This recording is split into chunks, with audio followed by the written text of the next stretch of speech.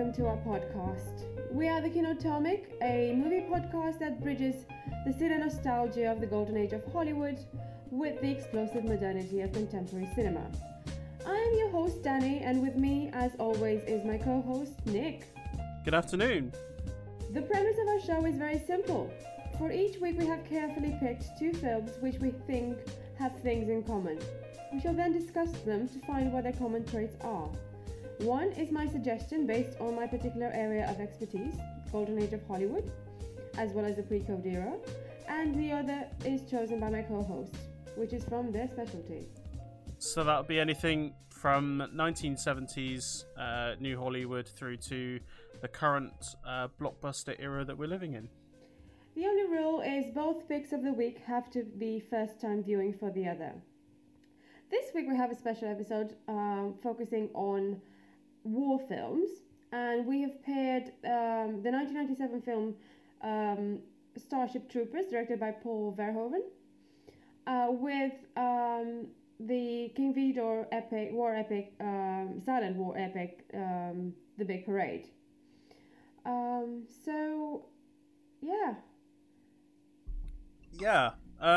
I was when we put this suggestion together, when we put this pairing together, it was the one where there was most apprehension between the two of us whether they would fit. Purely because of the genre involved in both. One is, like we said, a silent war epic, directed by King Vidor, and the other is a science fiction action film from 1997. However, we'll get into it. It became increasingly obvious watching both films that this was an inspired pairing, in my opinion. I agree. It's not the obvious pairing. I was a bit reluctant at first because I thought, what's a science fiction film doing being compared to a silent film about war, anti-war, so to speak, but we'll get to that in a bit. But I had very low expectations when I started watching Starship Troopers. And it came too close. It came too very, very soon. It made me realize that I had to be very relaxed watching this film and not judge it too harshly and not be too nitpicky about it, because it didn't actually take itself too seriously. Having said that, I had great fun watching it. I did like the fact that it didn't take itself too seriously. I saw it in the same kind of vein as Con Air, although it's nowhere near as good as Con Air, in my opinion. That's very, very controversial in my opinion, but okay. I know. I love Con Air. It's my favorite action flick, I think. I love the recurrent joke with "Would you like to know more?" I thought that was the infomercials. That was very well done. Yeah, that was very well done. I loved it. I was like, "Would you like to know more?" I'm like, no. I felt it was a bit of its era, the 1990s, but I felt it also aged slightly better than most other 1990s films. Clancy Brown is always a pleasure to watch, although he's rather typecast, or was rather typecast, before being cast as the baddie in the greatest Marvel movie ever made, Thor Ragnarok. But yeah, I love seeing him just shout at people, because that's what he does best. Other thoughts on it. I felt it was very Star Warsy at times, a bit too icky. It had really good ideas, satirizing the concept of a military state. I thought it was interesting how they dehumanized the enemy as nothing but bugs. although clever bugs. Good CGI throughout. But yeah, I thought there was a bit too much testosterone. Egos the size of cathedrals, to quote my favorite film Devil. Yeah, I mean that thing with countdown to victory, as if it was obvious they would have victory. I don't think there was much of a story, so in terms of synopsis, there's not much to say rather than, I don't know, what would you say was the synopsis of this film?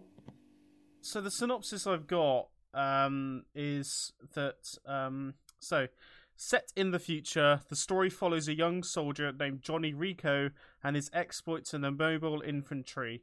Rico's military career progresses from recruit to non-commissioned officer and finally to officer against the backdrop of an interstellar war between mankind and an arachnoid species known as the Bugs. Which kind of... It's very simple, really. It's just about a guy going through the ranks and to kill some bugs in space. For me, I thought there wasn't much of a story. I mean, yeah, he goes higher in ranks.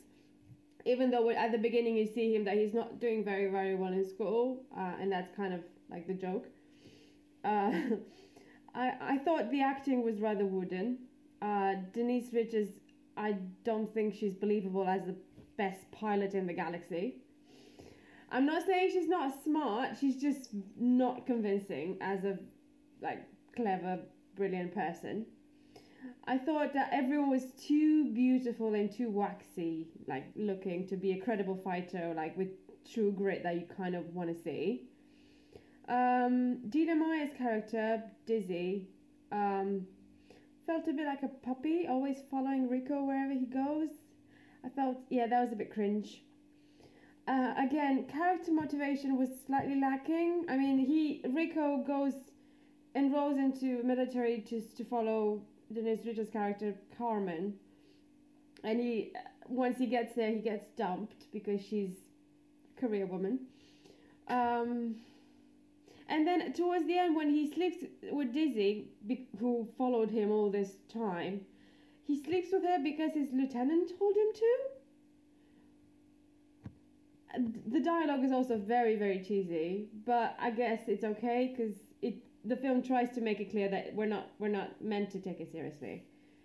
I mean, towards the end, when it's all right because I got to have you,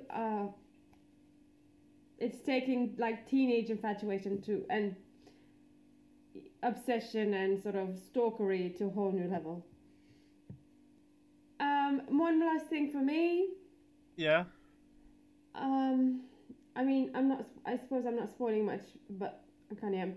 Towards the end, where they capture the big brainy bug, I felt a bit sad because it says that they sort of they have the telepathy scene where the doctor says that, oh, it's afraid. I just felt a bit sad because it's also it's a good metaphor for how the enemy must feel all the time. But it's just and everyone's cheering, which is ridiculous.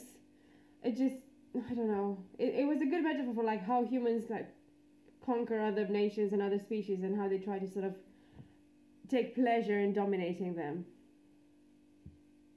But overall, it was a good experience. I enjoyed the film. It's a good action flick. Over to you. So Starship Troopers, it's a film that me and my brother probably watched on repeat on VHS, way too young, much younger than we really should have been. I mean, this is an 18. This is an 18 film, and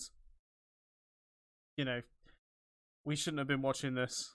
So thanks, parents, for not caring. No, in all seriousness, this is there's nudity and there's bits flying. Yeah, blood. There's yeah. This is not a film suitable for preteens. But I'm so thankful that I got to watch this on VHS as much as I did, because it is it's hilarious. Intentionally funny. It is intentionally gory. It is a teenage boy's idea of what a sci-fi action film should be, and it's smarter than its surface level dictates.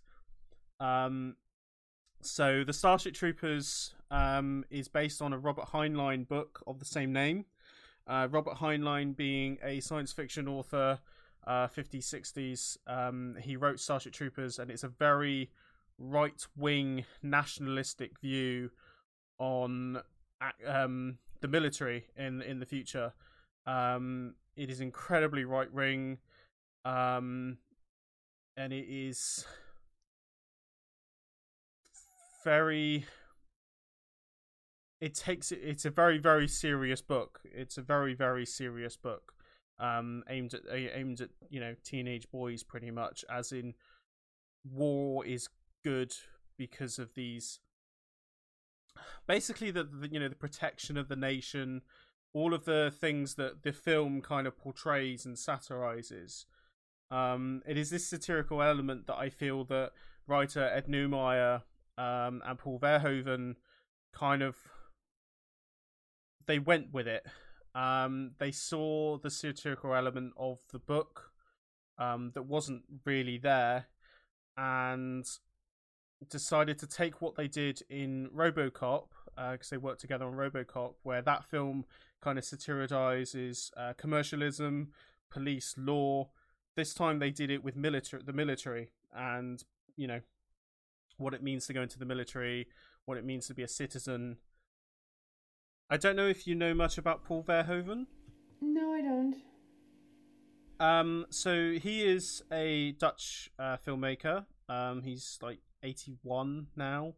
So he born in 1938 in the Netherlands. Grew up in Nazi-occupied Europe, and kind of came about with. He came into Hollywood at the same era as like other European film directors kind of come over to Hollywood.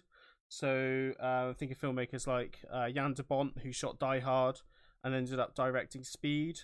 Roland Emmerich with Stargate, and then Independence Day, which came out a year previous to Starship Troopers. So he very much has a European sensibilities that Hollywood kind of gravitated towards in the late 80s and 90s, to kind of refresh their blockbusters, as it were, to kind of bring a new eye, really. That's my view on it. So he has this anti-war stance. Is very, his films are they're, some of them are like graphically violent, some of them are overly sexual. Like Showgirls is such a schlocky trash film, but it's like overtly sexual, and it's, some people say it's a masterpiece, some people says it's terrible. And then you get films like Basic Instinct, again a film that is overtly sexual, but then he goes into serious drama. So Black Book, which is set in World War II, very, very serious drama about a woman who's a spy in World War II. So he's a man of many multitudes, is what I'm trying to say. And Starship Troopers is what he did, like I said, what he's done on RoboCop with Ed Neumeier. He's just taken it to like another level, as it were. You said it's nice to see Clancy Brown. Him and Michael Ironside. I mean, it's always a pleasure to see Michael Ironside. Both these two kind of bring this authenticity and quality to the film in their supporting roles. The way Michael Ironside tells the class that violence is good, violence should be applauded, you should believe it. I can imagine myself being sat in that classroom believing every single word of what he was saying.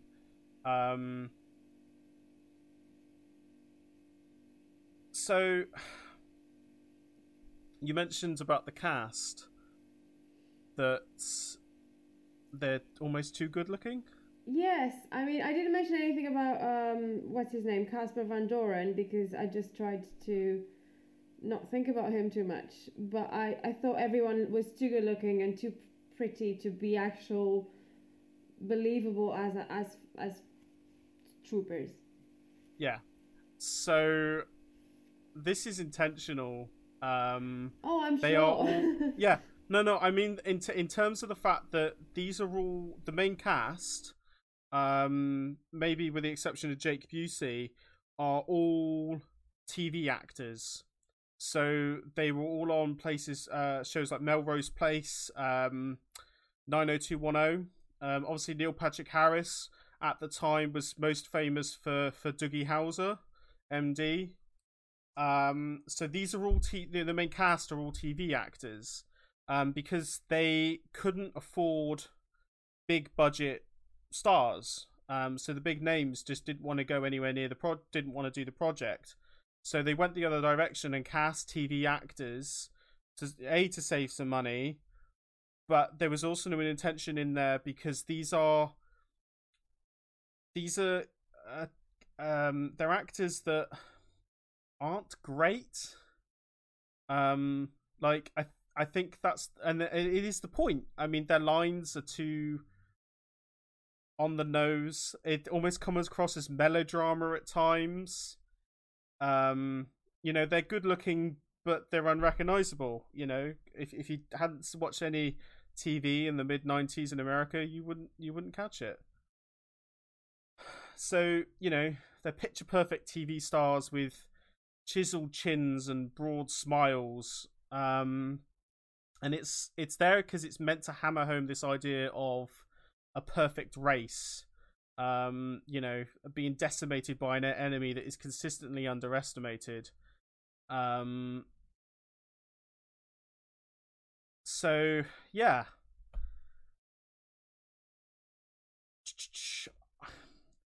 So I kind of want to finish off with Starship Troopers just having a quick thing about the way it was perceived at the time. One of my worries with giving you this film is that you weren't going to get it. There are a few people I know that have seen it and don't get it. They don't understand the satire. They just see it as a cheesy sci-fi action film that has no substance whatsoever, when in fact it does have that. They completely miss its anti-fascist message. They miss the anti-right-wing message. They miss the anti-war message. You know, I read some reviews from 1997 about Starship Troopers that are quite interesting. So one of them is from a guy called James Sanford. He said that the acting by all concerned makes the cast of Melrose Place look like the Royal Shakespeare Company. All statuesque model types bark out lines like "everyone fights, no one quits" and kill 'em all" with clueless conviction.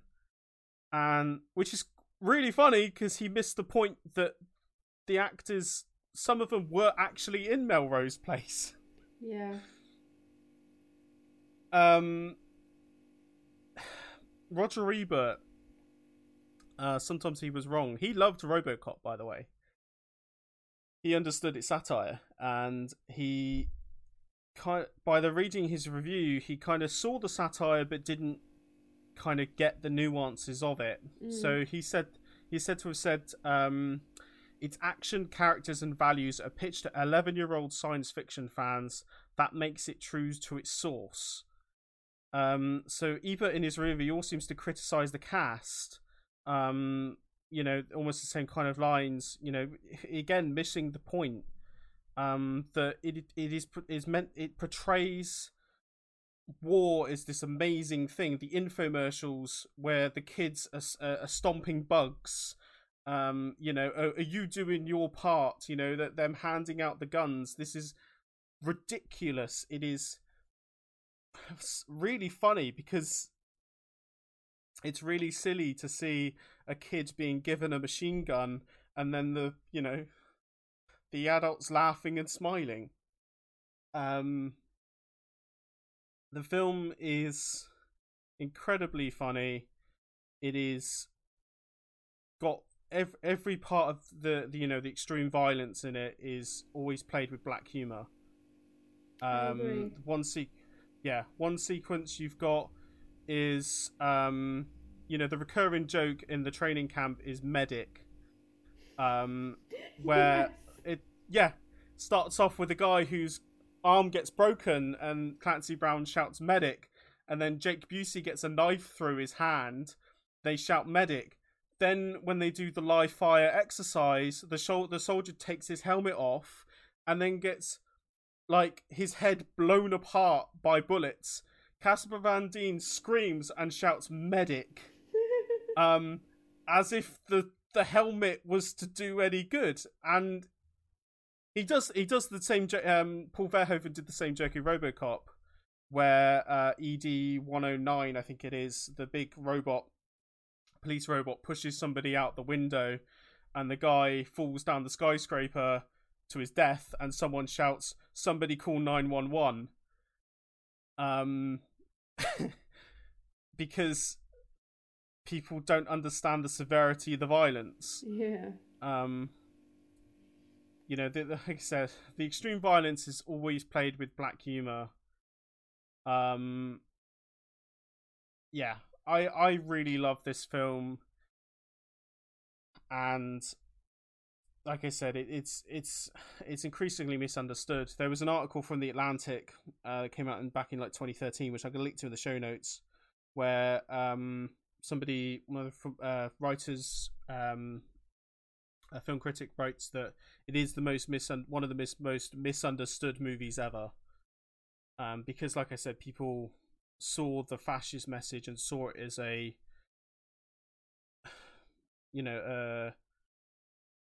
advertisement for nationalism. Yeah. I'm sure if the current US president saw this, he would, see himself as the leader of the army. Yeah.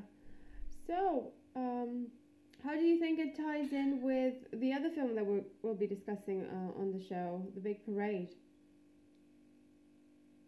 The anti-war message is so ingrained in Starship Troopers, and then when reading about The Big Parade, it predated All Quiet on the Western Front as a war film that didn't glorify violence or glorify war, and it showed the human cost of war. Starship Troopers did this obviously in 1997. It came out the same year as Saving Private Ryan. So yeah, like I said at the start of this, comparing The Big Parade and Starship Troopers at first was a worrying, odd choice, but I'm glad we've done it because they share so much. They do. And on top of that, they share a line. At the end of the film of Starship Troopers, they do one of these infomercial advertisements where they kind of reintroduce the cast as in their ultimate forms, as it were, So Casper Van Dien, Johnny Rico, he turns to the camera and then turns to the soldiers behind him and shouts, "You apes want to live forever." One of the most iconic lines in the film. And at one point in The Big Parade, Slim turns to is it Bud? Yeah. Bud. I think Bud it's Bud and yeah. Jim, and says, "You don't want to live forever, do you?" Yeah, it's true. And I cackled when I saw that, because these films are separated by 70 odd years and they both have the same message. Yeah. So yeah, we're now on to The Big Parade. Yeah, I'll give you a quick synopsis and then I'll ask you what you thought of the film. So there's three men three different backgrounds. They in America they go off to fight in World War One. When they get to France, the main character Jimmy, played by John Gilbert, falls in love with a French girl, Melisande, played by René Adoré. The film is directed by King Vidor, and I will talk a bit about him in a moment. What did you think of the film, Nick? I'm always worried when I watch silent movies that I'm going to be exhausted by them, or I'm not going to be pulled in because they don't have, dialogue or Foley's, the sound of the action. Every single time I sit down to watch a silent film, I have the same doubts, and every single time I'm proven wrong. Whether that's because I'm watching the right kind of silent films, I have no idea. I've yet to watch one where that hasn't been deemed a classic, as it were. So this is 2.5 hours long, by the way. So how did you fare? It didn't drag. The film is quite nicely kind of. It's in two parts almost. It is almost at the halfway point where Jim goes to war. So it's very it's structured in a way that the romance that you have in the first half plays a significant part in the second part. So like the tragedy of war wouldn't work without the love story between Melisande and Jim. Their romance is really compelling, and it needed to be there. That at no point did it feel like, oh, this is fat, as it were, that could easily be cut.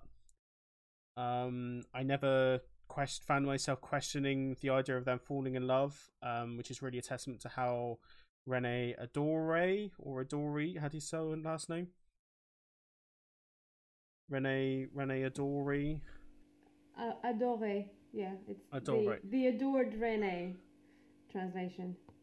And it's testament to how her and John Gilbert are able to express it through their acting. Their gum scene, the scene between them with the gum, that was incredibly charming. But the sequence that had me kind of hook, line, and sinker was where she runs to find him before he leaves. She runs away upset because she finds out about the woman back home. And then she has second thoughts and tries to run to find him before he goes off to war.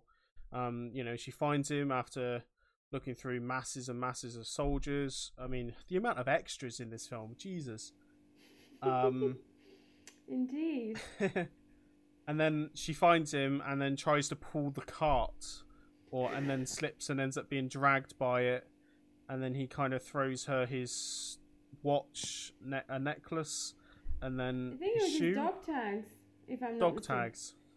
It might have been his dog tags, and there's a shoe. There's a shoe there. And there's a shoe. Which is foreshadowing. Yes, indeed.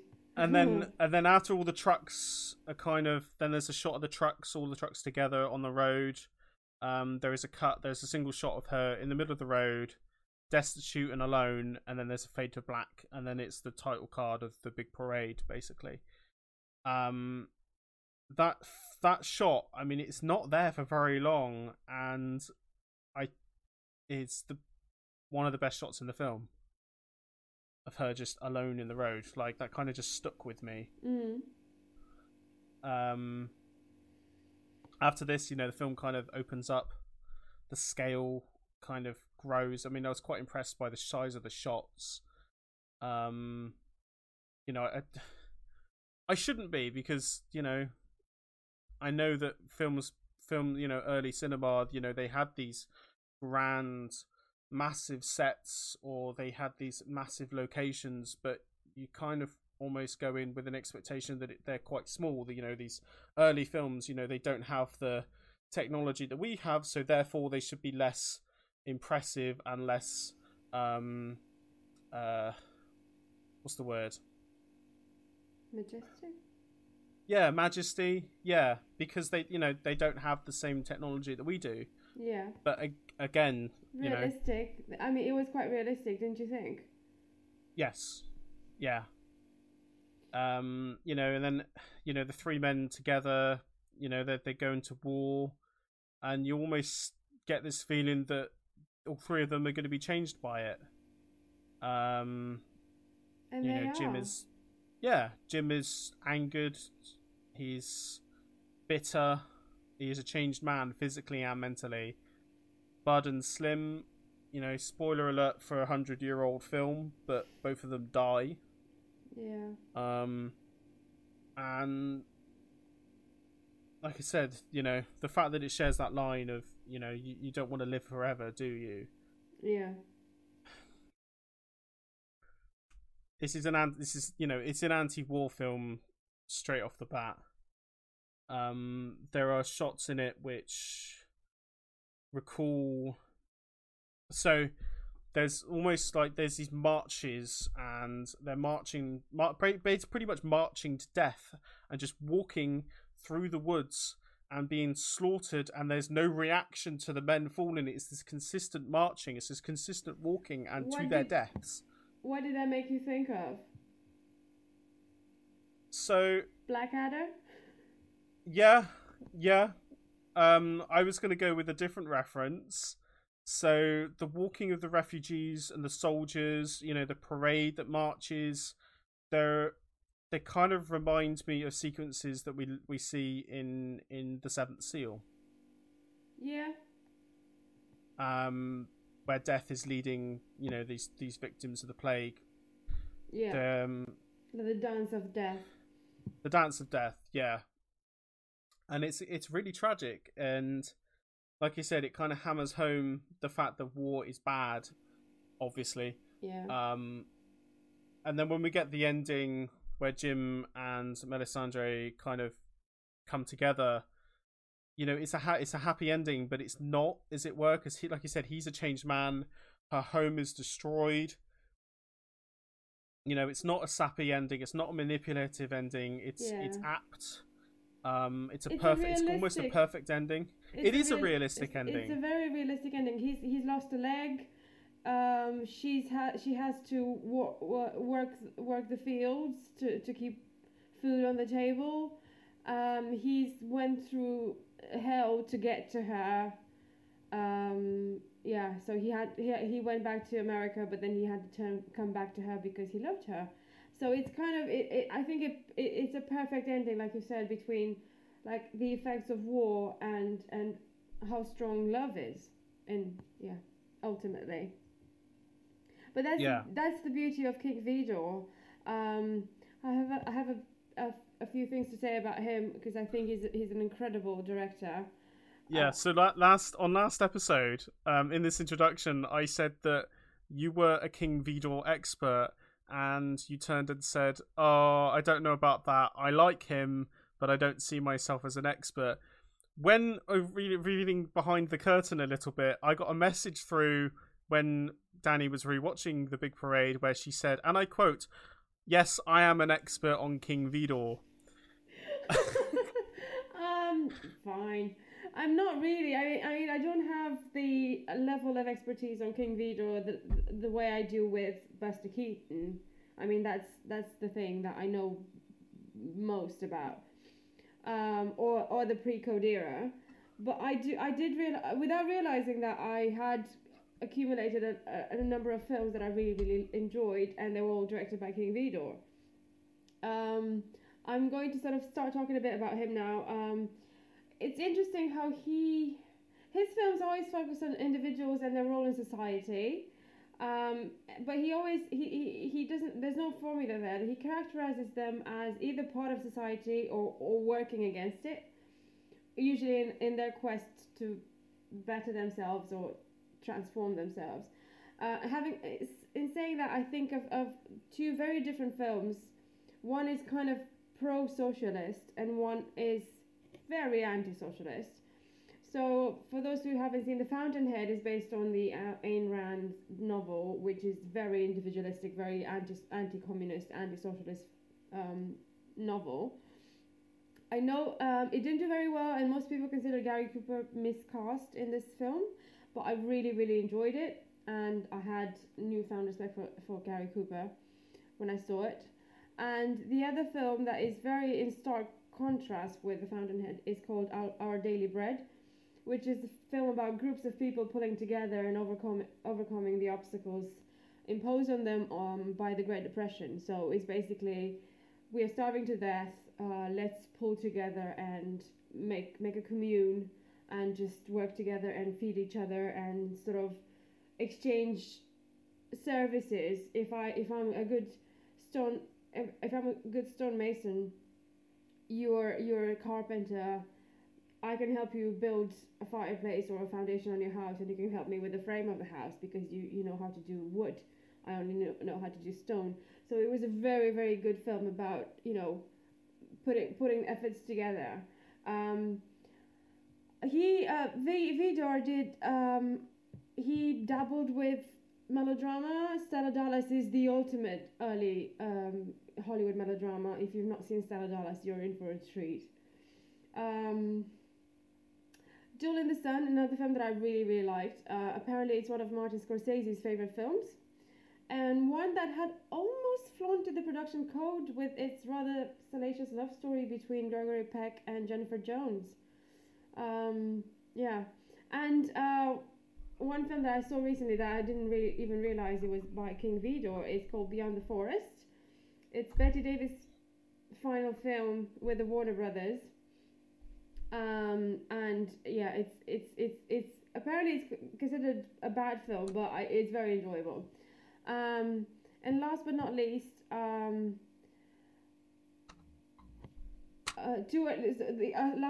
Hallelujah, which is Vidor's first talkie, has an all-black cast, which was super rare in 1929 when this film came out. It was long considered to be the very first all-black cast film in Hollywood, but the Hearts in Dixie was the first because it was released earlier that year. And yeah, it's an incredible film, and I invite you to watch it. It's just incredible.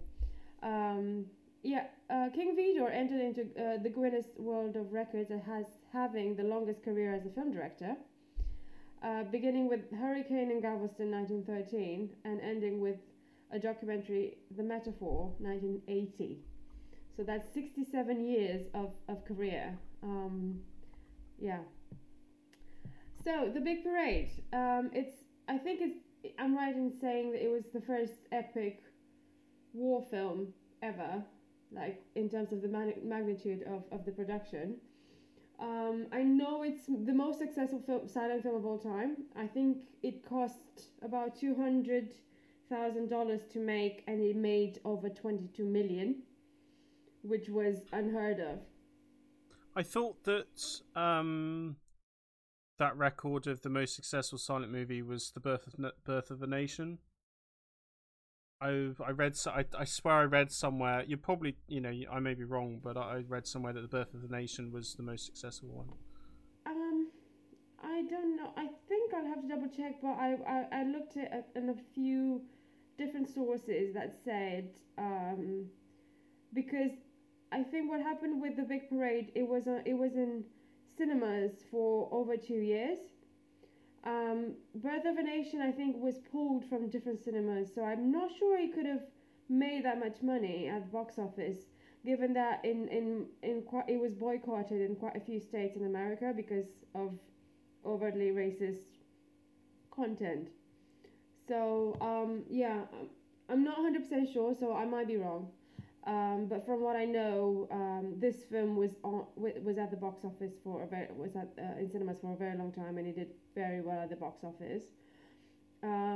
Funnily enough, King Vidor was talked out of, because he had a clause in his contract with MGM that he would get a percentage of the gross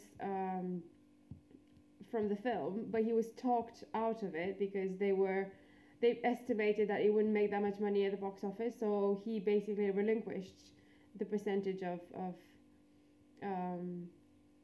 how much money it would make. So basically he didn't make as much money as he should have, and he had to struggle he didn't have to struggle because he had a very, very good career, but he could have struck it big very early on.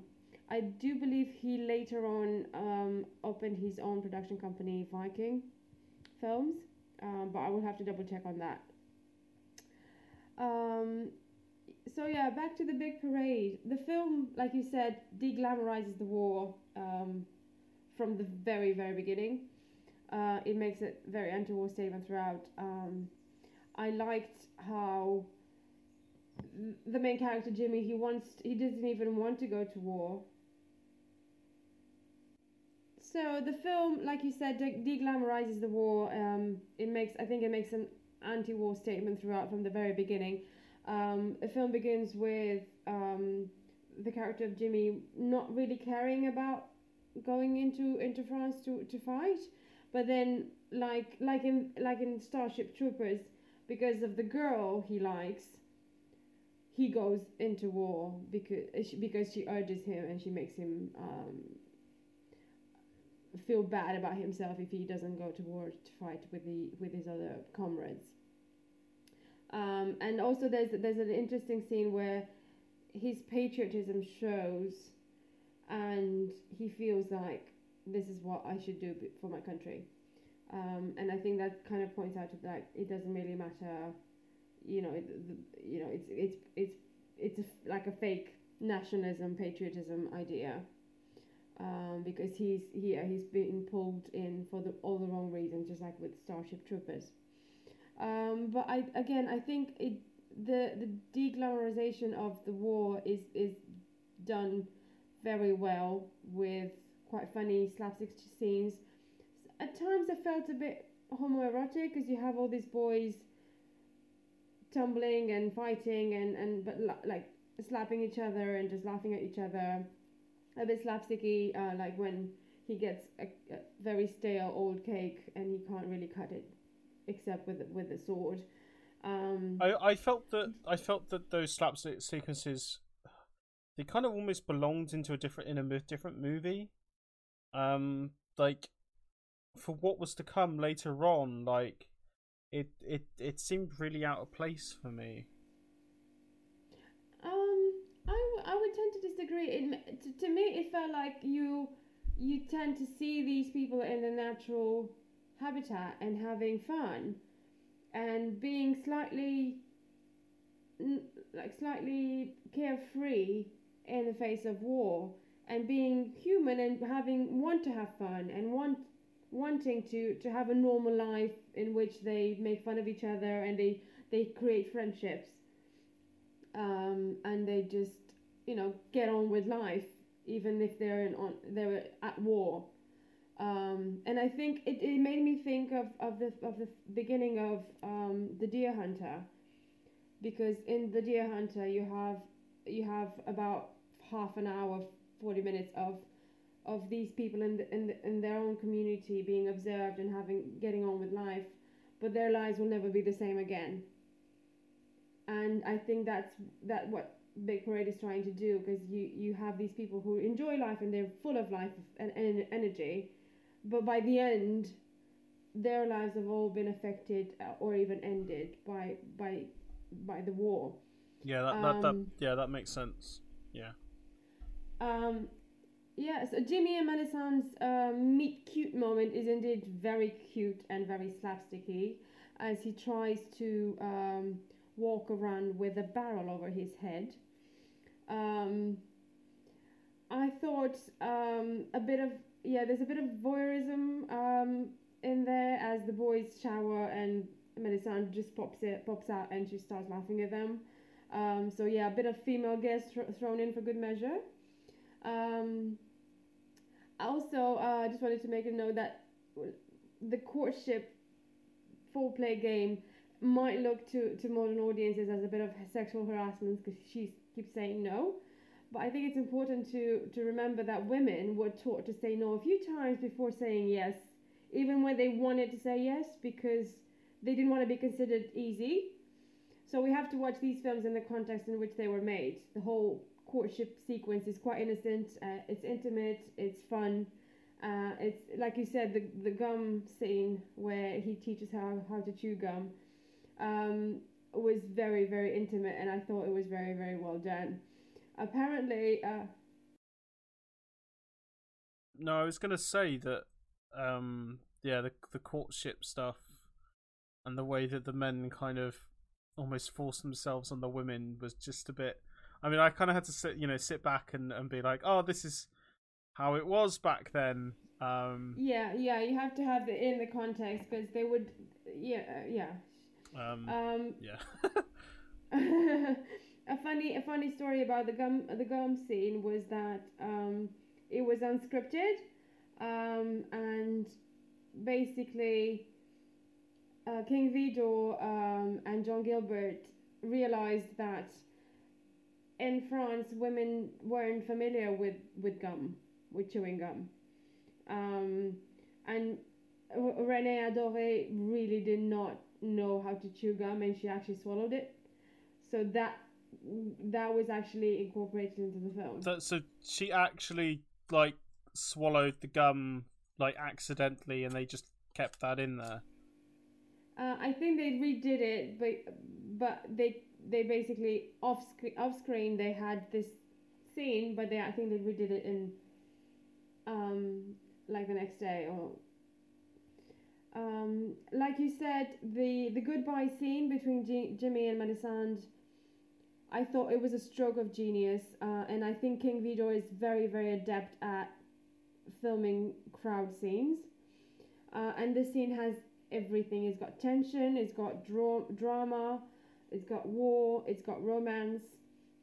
I also found it fascinating how the I don't know if you noticed, but there was a mashup of two different scores that come together in the scene. There's violins, but there's also the war march, and there's the romance music mixed up with the very dramatic war music to heighten our sense of desperation and confusion as to what's going on, whether they will meet or whether he will go onto the front and onto the trenches without having to say goodbye to her.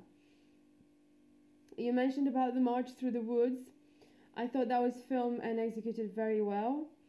Apparently Vidor timed the walk to a metronome, and I found a quote by him. I timed the march of the US youth into battle and possible death as a slow, measured cadence with the muffled beat of brass drums heralding doom. A metronome to simulate exactly the gait of the soldiers. And I thought that was brilliantly done. Yeah, so that whole sequence was very harrowing, as it were. Yeah. You know, usually when we see soldiers kind of get gunned down, earlier I mentioned Saving Private Ryan. Actually, in fact, we'll compare it to Starship Troopers. How soldiers are kind of gunned down, and it's like a violent act. It's chaotic. It is it's seemingly random. Anybody could go. In a chaotic sense, whereas this was like an orderly. It is like almost slow, like you see in cartoons where like the hand of death or the Grim Reaper's hand would touch somebody's shoulder and they would fall over dying. It just felt like that, where it was like a seemingly, this is your time, you are chosen to go. Moment of, that's your time. Fall over. And then it's there's a recognition. There's not even a recognition from the soldiers. It's just a carry on walking. Yeah. I thought that scene was brilliantly done. And then we have this thing where like human life is very, very like meaningless, and you just they're all dead and they're dying, and there's nothing you can do about it. But at the same time, we're still with these three men, Jimmy, Bud, and Slim. And we have to go back to the idea of camaraderie as well as humanity, as depicted in the trench scenes. And I'm thinking especially when Jimmy is stuck in the trenches, after he's tried to get Slim back, but then he gets stuck in the trenches with a dying enemy soldier, and he can't stab him anymore because he knows he's wounded and he will die very soon.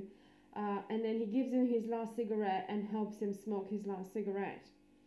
And I thought that was a brilliant portrayal of how what the actual cost of war is, because you take these people and they don't hate each other. They're just people, and they just fight for something that they might not even understand, but they just have to. They're in this moment, and they're not enemies. They're just people, and yeah, I think that it was very, very, very well done. That sequence with the German soldier, with them just kind of like, he's gonna die anyway, so they kind of, it just gives them, it's like this. That was all. It's always how World War One is kind of played in the history books, is that it was this conflict that shouldn't have happened, because it was just it was just lords and kings deciding that they wanted to go to war.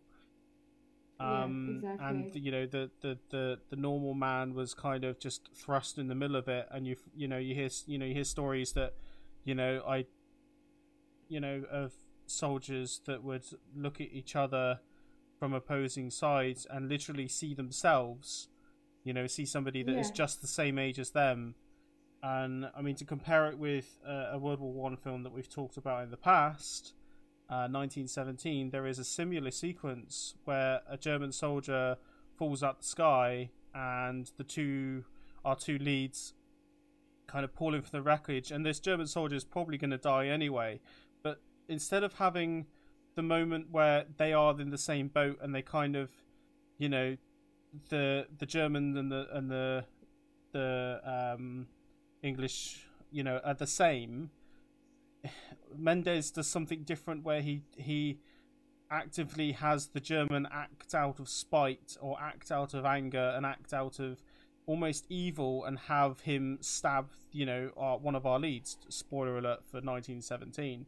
And it kind of removes the tragedy of the situation of World War One, which is what the Big Parade does. So it's interesting that we've seen two films. I've seen two films recently that cover the same subject, same conflict, but are done in different ways. One obviously, I've spoken about saying I'm not a fan of 1917, and the Big Parade, it does the conflict, and it does it with respect, and it's a very the death sequences are very respectful, and there's not. It doesn't put the finger on this person is evil or that person is evil. It is very matter of fact, as in these people are the same. They're in the conflict for the same reasons, and for that, it should be respected both sides. Something which Mendes just doesn't do. Yeah, good observation. I thought, I really, really loved the Big Parade. I think it's an incredibly well-made film, and I think it stood the test of time. I was moved by it. I thought the acting was very good throughout. I mean, you could believe Jimmy and Melisande falling in love, and you could believe them having this connection, as well as the three comrades, the three boys who go off to war, and they just find themselves being friends, even though they're from very different backgrounds.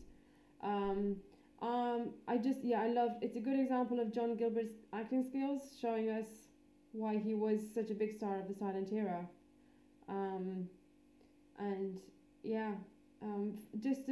One final thought from me regarding John Gilbert.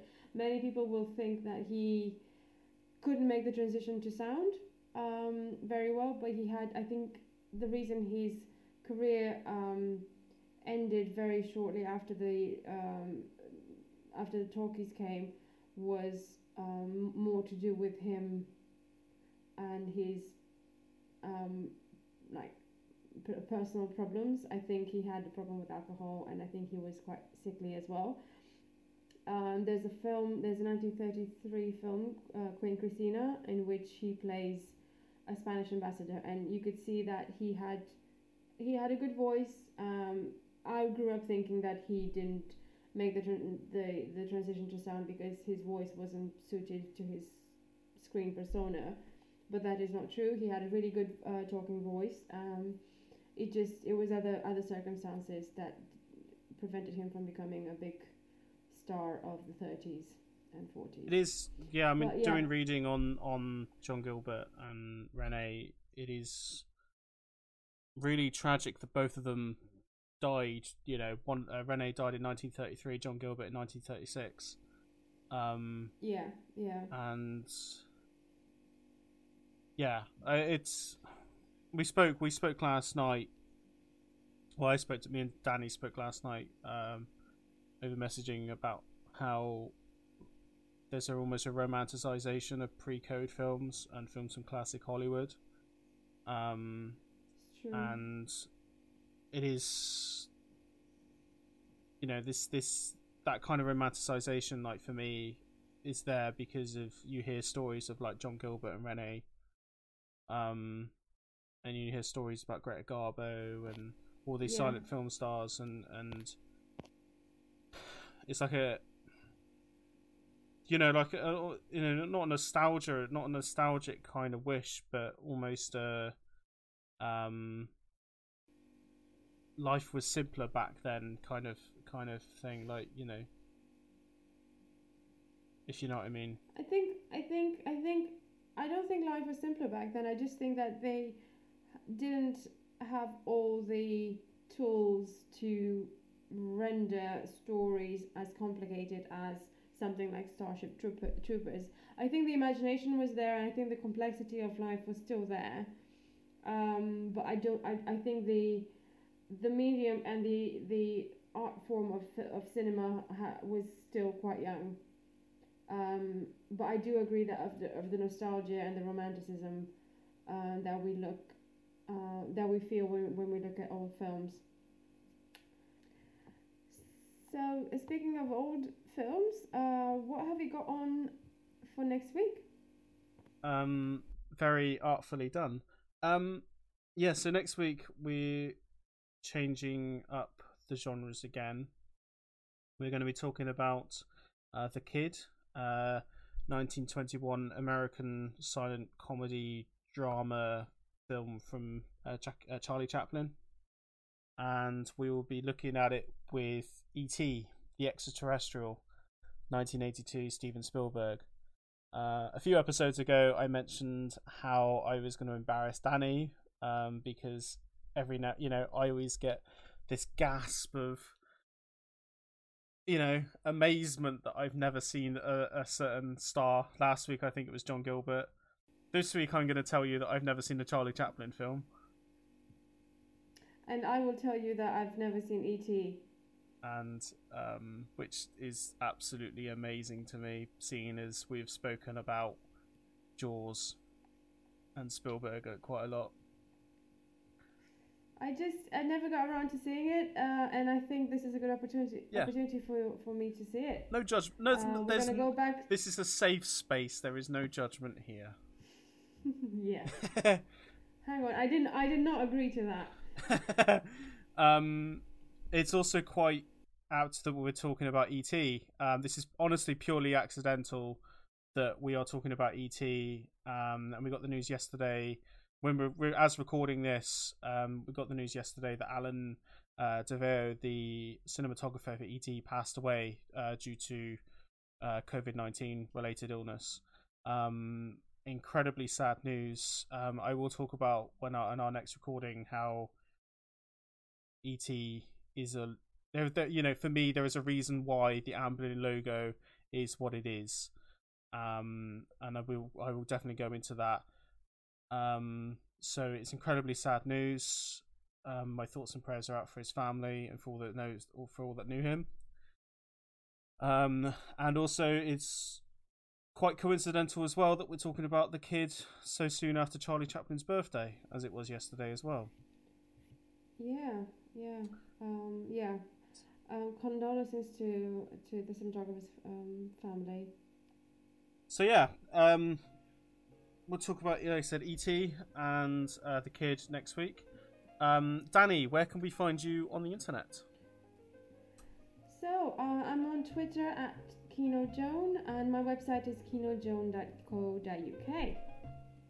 You can find me on Twitter at Nick S. Chandler, and on my website superatomovision.com.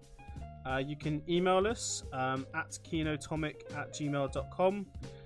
Please rate us, review us on iTunes, Spotify, Google Podcasts, Stitcher, whatever you're listening on. Please give us a rate and a review. We've already got a review already. I read it from on the Apple Podcast website, and that made me very, very happy reading that. So thank you, whoever wrote that. It's very kind words, and encouraging as well that we are actually reaching an audience. So it is a goodbye from me. Goodbye from me too. Thank you for listening.